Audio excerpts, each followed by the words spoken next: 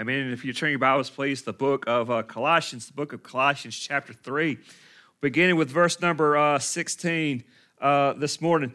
You know, I live by myself, and I'm used to, just having everything, how I like it, not really having to worry about anything like that. And it's always like difficult when I go places and I have to stay with people.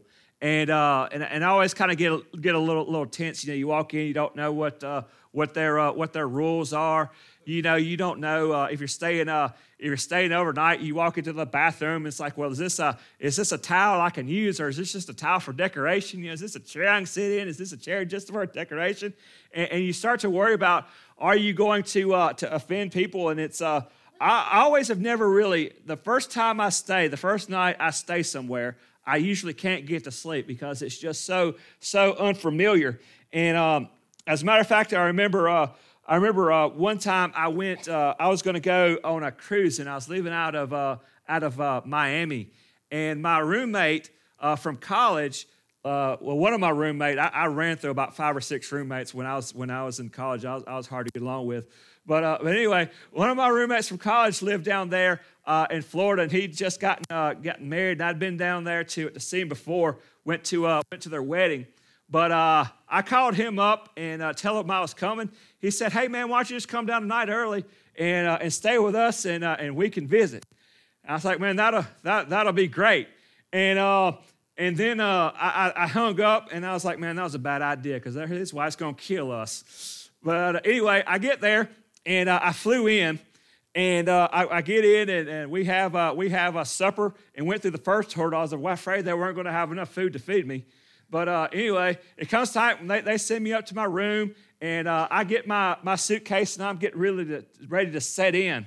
And this is just after all the 9/11 stuff, and that was still going on, and they really didn't settle on a process for really how to handle and go through baggage and tell you that they may have gone through your baggage. So what they did this particular time is that they would, after they had searched through your bag, they would close it, and they would take a zip tie in between those 2 zippers and just kind of close off that zip tie so nobody else could put anything else in there because it was already checked. And so I get down there, and I settle in, and I picked up my suitcase, and I'm getting ready to change, and I can't get in there because there's no, there's zip ties on there, and I don't have nothing to cut this zip tie. And, man, I'm just going into panic to what am I going to do? And I'm already kind of nervous because I really don't get comfortable staying in other people's house. I was like, well, I got to go downstairs, and I got to find something to cut this zip tie off. So I walk downstairs, and I'm looking in the kitchen. I can't find nothing. And all of a sudden, I look over there in the corner, and they got one of those big, knife blocks. Got this big block, and it's got like 30 knives in it. And I reach in there, and not many of them sharp, but I look down there in the back, and there's like this big butcher knife. And so I reach up, and I pick up this big butcher knife, and I start walking up the stairs to these people to my old roommate and this girl that probably doesn't really even know me all that well. And I was thinking in my head, I wonder what would happen if some of them come out and I'm just walking up their stairs with a butcher knife. It can really be uncomfortable being a visitor and being a guest in somebody's house. And a lot of times that's the way our relationship is with Jesus. We treat him like a visitor. We treat him like someone who's just sort of passing through. We treat him like with someone we just see maybe once a week. But we're going to learn this morning that Jesus doesn't just want to visit us, but rather he wants to dwell within us. So listen to what the Word of God says in the book of Colossians chapter 3, beginning with verse number 16. It says, "Let the word of Christ dwell in you richly, teaching and admonishing one another in all wisdom, singing psalms, hymns, and spiritual songs with thanksgiving in your heart to God. And whatever you do in word and deed, do everything in the name of the Lord Jesus, giving thanks to God the Father through him." Let's pray. Heavenly Father, we thank you so much for your word. Lord, I pray as we think about what it means to let your word dwell in us richly. Lord, I pray that we search our hearts and say, Lord, is your word really dwelling in us? Does it really sit in our hearts and apply our lives? And so, Lord, as we think about these words this morning, Lord, I pray that you'll speak to each and every one of us. In Jesus' name I pray. Amen. You know, it's like when you come and you visit somebody, like the first night, everything is cool, but like you think about relationships, you think about those people who live with you. You think about how that relationship changes. And that's what Jesus says to us this morning. He says, I want the word of Christ to dwell within you. What does the word dwell within you? That means it wants us to live inside of you. In other words, Jesus wants to move in. And you think about when you have relationships with certain people and they're just sort of visitors. And when they come in, everything's just sort of polite. You kind of let those guests kind of do what they want to do. And a lot of times you'll say a phrase like this when they call me, and they'll say, make yourself at home. But you really don't mean that, do you? You just really want to say that to really be nice. You'd be kind of getting upset if they started walking around and started changing things. You would get kind of mad if they were walking around and started taking down paintings and started moving things like that. You really don't mean make yourself at home, but rather you say that as a nicety as a visitor. And as a visitor, when you walk into someone's house, you kind of take certain things. You understand it's their house and their rules. And so if you walk in and they got that thermostat set on 80, you just got to sit there and sweat. You can't just say, turn that down because you don't live there. And so there's like a distance as a visitor. But what Jesus says to us is that he wants to dwell. He wants the word of God to dwell in us. In other words, he wants to move in to our lives. He wants to move in. And you get that part in that relationship where he moves in. And when Jesus Christ moves into your heart and when Jesus Christ moves into your life, he starts looking around and he starts looking around and saying, look, that's got to go. He starts rearranging things. He starts changing things. And a lot of times those things make us a little unnerving. Sometimes those things make us a little scared. A lot of times those things make us upset. And just like when you have someone who moves in with you and someone who lives with you and you have fights and arguments about where goes what and what goes in and what goes out, there's going to be confrontation. And if Christ is truly inside our hearts, if he's truly dwelling within us, there's going to be conflict, right? There's going to be conflict between what I want and what Christ wants for me. Now, you can fight that all you want to, but you're going to lose every time, aren't you? So it said he wants to come and dwell within you. What does he want to come to dwell within us? He says, I want the word of Christ to dwell within you. The word of Christ. What does that mean? Well, it wants to draw our attention to two things. First of all, he wants us to draw to the word of Christ. And in Scripture, we have the very words of Christ. And so he wants us to understand, and he wants us to remember those words.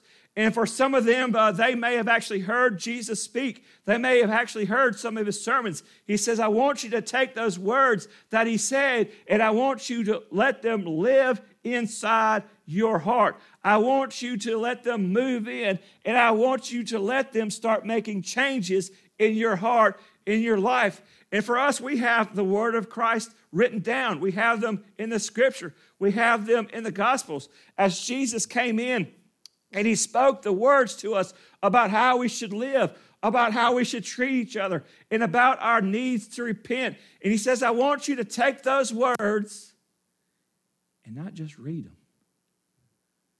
I don't just want you to have a Bible study on them, but I want you to take what you're learning and I want it to dwell in your life. I want to let you live in it.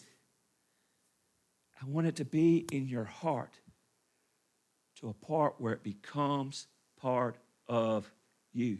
So you think about the word of Christ, we think about the words of Christ as they're written down, but we could also think about how the word of Christ dwells in us through the person of the Holy Spirit.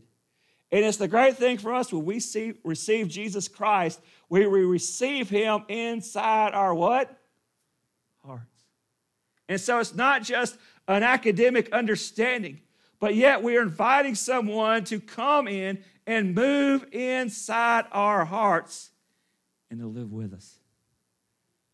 And so when he comes inside our hearts, he begins to move inside. And he looks inside our hearts. And buddy, you think your apartment in college when you first moved out was pretty stinky and dingy and nasty. You should see the inside of your heart. You talking about a rough place. You talking about a place where all the dirty clothes are laying on the floor. You're talking about a dirty place where nobody's doing the dishes. You're talking about the dirty place where nobody's been doing any vacuum cleaning. You're talking about a dirty, nasty place when you talk about the inside of your heart. And if you say that, look, my heart's fine, my heart's clean, I ain't got nothing going on, you're deceiving yourself and you're lying to yourself.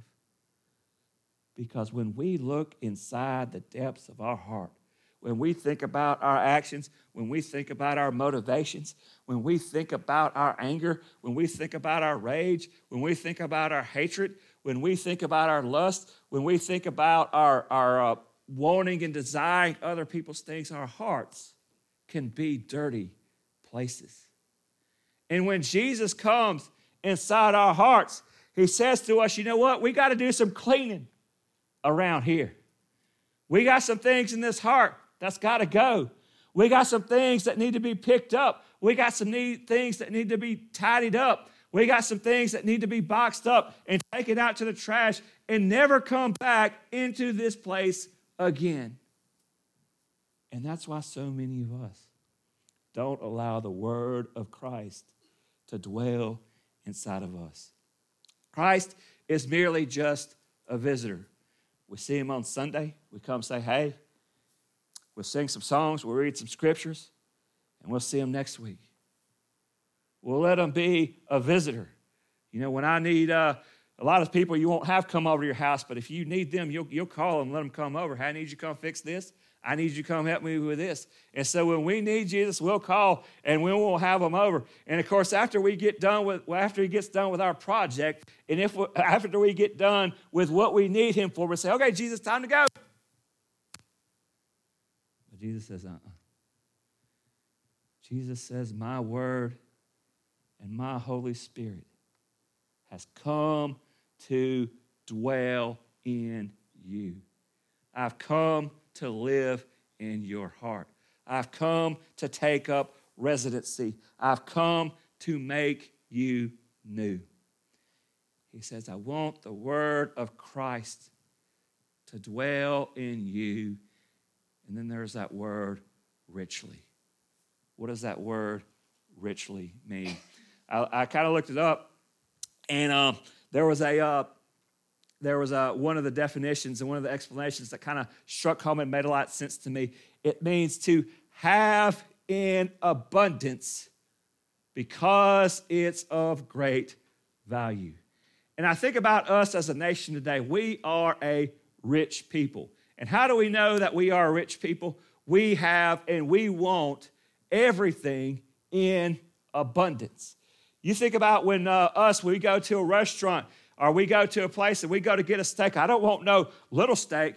I want steak in abundance. I want a lot of it. And you think about a lot of the people who go to get the fancy coffee, get the Starbucks, get the espresso.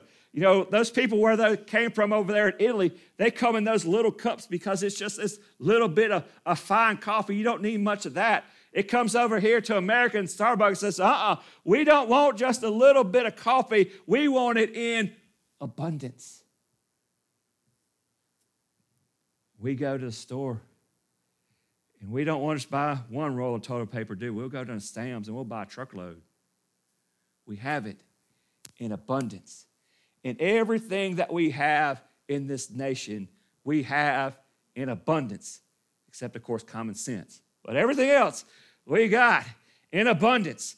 And that's really the problem. That's why we're so fat. That's why we're so addicted to things, because we have so much that are available to us, and we can have anything that we want, that we overuse it and we overwork it. But what Christ says for us is that I want the word of Christ. I want my word to dwell within you, to live inside of you richly. That means in abundance. So we got a lot of TV. We got a lot of coffee.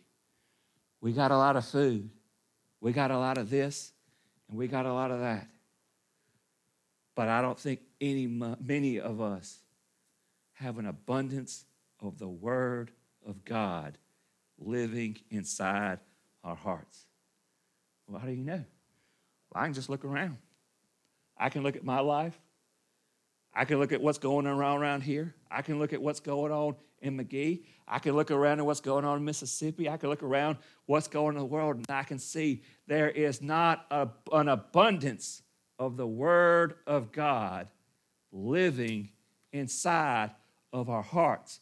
Why? Because we don't perceive it to have value. We value gold. We value prestige. We value friends. There's all types of things that we have value for. And since we have value for those things, we seek to accumulate more and more of those things. And we live our lives to accumulate more and more of those things. And we will spend our time to accumulate more and more of those things. We'll spend our money to accumulate more and more of those things. But we do not desire the Word of God, because if we did, we would accumulate it.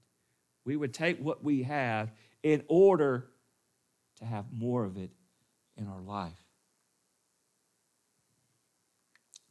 Jesus says to us that he wants us to live and that he wants us to have the word of Christ to dwell within us richly. He says he wants us to be absorbed in it. He wants Christ to be absorbed in our hearts. He wants Christ to move into our lives and take over us and change it. And he wants all of Christ in abundance, more and more in our hearts, in our lives, and accumulate it more and more each and every day. And then he wants us to let it out. He wants us to let it out. You know, that's where a lot of us messed up as Christians. A lot of us will come and we'll accumulate knowledge about God. We'll absorb all types of wisdom about God. And we can say all kind of great things about God and Christ and how we should live and what we should do, but we really rarely let it out in our lives. But that's what Christ has for us to do, for us to absorb his word into our heart and let it change us on the inside, and then let it go out of our lives. That's what these other verses were about. And it says, let the word of Christ dwell in you richly, teaching and admonishing one another in all wisdom. He says, I want you to use how Christ has changed you. I want you to take that knowledge, and I want you to take that wisdom, and I want you to use it to teach and admonish one another in wisdom. He says, I want you to teach one another. In other words, I want you to share not only what you have learned in Christ by what you have read and what you've studied, but yet I want you to teach people about Christ and how God has changed your life and how he has affected your life, because that's truly what teaching is all about. We could talk about things that we've read in the book. We could talk about some things that some other people said and some other people experienced. But when I hear how it's changed your life, and when you hear how it's affected my life, and when I see it in your life, and when you see it in my life, then that's really what teaches it, because I see it and you see it and you realize, hey, that works. He says, I want you to teach. I want you to take what I've done in your heart, in your life, and to teach it to others and admonish them. Now, admonishing can be kind of tricky. because admonishing means that when you see other people, when you see someone who is not walking in the way that they need to, when you see a believer who's doing something that's contrary to how Christ would have us to live, then you gently and lovingly tell them that they're not doing right. But we kind of have a treaty as Christians, right? Right? We've kind of come to a ceasefire. We got us an agreement. And you know what that agreement is? You don't say nothing about what I'm doing, I ain't going to say nothing about what you're doing. And everybody's good, right? And that's really been the tenor of how we engage one another.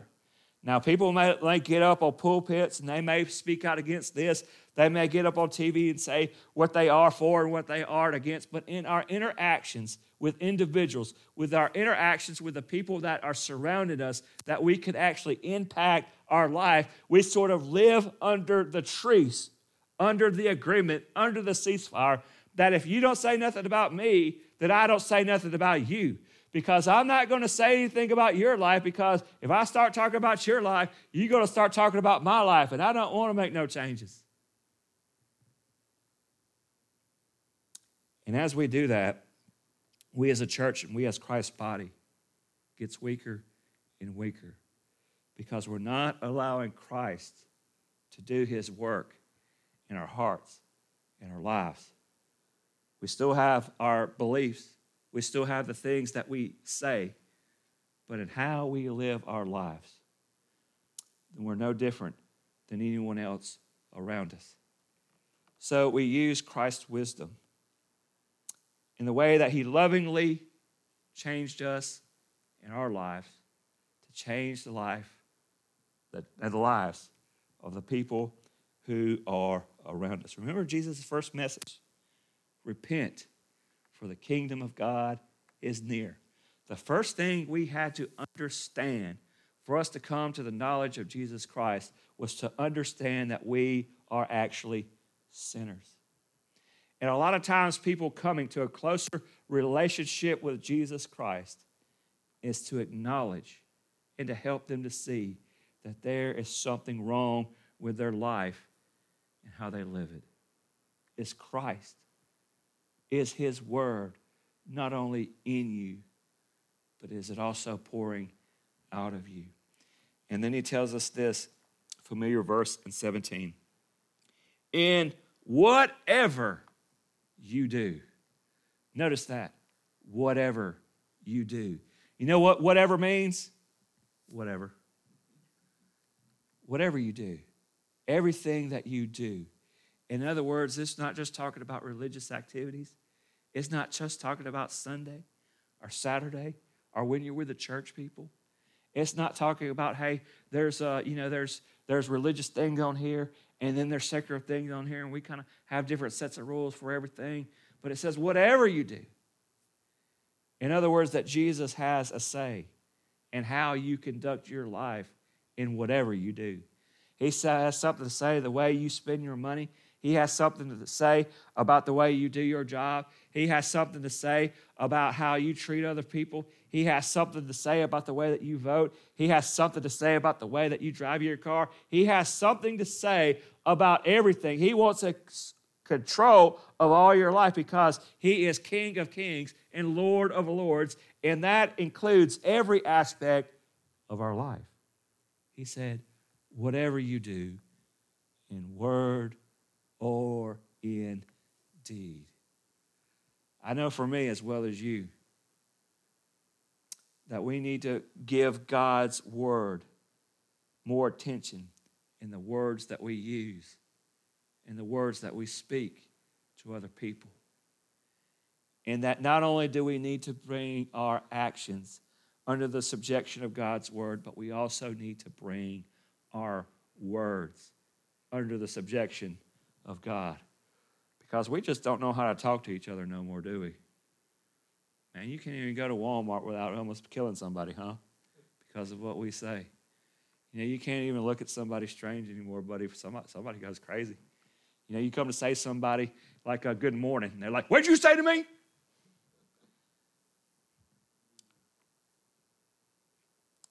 Whatever you do, in word and deed. Do what? Do everything in the name of the Lord Jesus Christ. Do everything in the name of the Lord. What does that mean? We do everything. We do everything because it's what Christ told us to do. We do everything because we are his representatives. Why do we honor our father and our mother? Because they're worth honor? Yes, but also because we do it because that's what Christ told us to do. We love our enemies. Why? Because they're good people? No, they're our enemies. But we love them because Christ told us to do. We do it in his name. And you're saying there's so many people around me that aren't worthy of love. They're not worthy of kindness. They've done this to me and they do that to me. Our actions towards other people aren't determined by what they have done to us, but how we are responding to Christ's love for us. And how did Christ love us? That while we were still sinners, Christ died for us. When we think about the love that Christ showed us, that's the love that we should pour out of him. Because of what Christ did for us, then we should obey him. And what has he called us to do? He's called to show love and kindness to everyone around us. Why don't we do good at our job? Is it because my boss is good and I got a good company? No, maybe your boss is sorry and your company's sorry. But we work in the way that Christ wants us to do because we do it to honor Christ. Now, if I do things to people just because they do back to me, do good to me, then what good is that to me?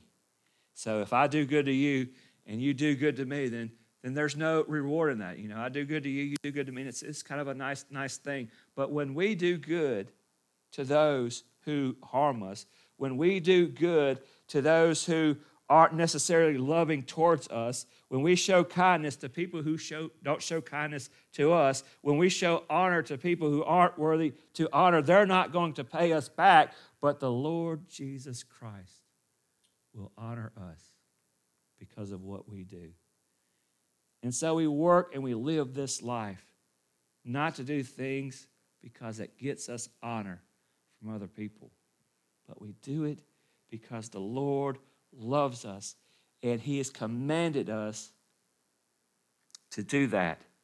And he promised us that he sees us. He sees when we do good things. He sees us when we fill these shoe boxes. He sees us when you show kindness to the people around us. And the world may not honor it, but the Lord Jesus Christ sure will. And the Lord can honor us in ways the world just can't, right? The world may be able to give us some riches, but the Lord can give us peace. The Lord can give us riches beyond our imagination. He can give us things that the world just can't give. And so we live our lives to do everything in the way that would honor the Father. So what has Christ called us to do? Is for us to have his word, to come inside of us and to live and to change us and to mold us and to take what God has given and to take what God has shown us and to take with what God has blessed us with and let it pour out of us into this lost and dying world. Is Christ dwelling in you, or is he merely just a visitor? I pray that you accept the Lord in your heart to live inside of you and pour out of your life. Let's pray. Heavenly Father, we're so thankful for the things that you bless us with. And Lord, we thank you for your word. Lord, not only what we have in Scripture, but also your Holy Spirit as it lives inside of us. And Lord, we pray that in each and every one of our lives, Lord, we will let you just dwell within us. Lord, that we will allow you to mold us and to shape us and to change us. And Lord, we take this new heart. We take this new life that you've given to us and let it be seen and let it be known by every work and deed that we do here upon this earth. In Jesus' name I pray. Amen. Let's stand and sing.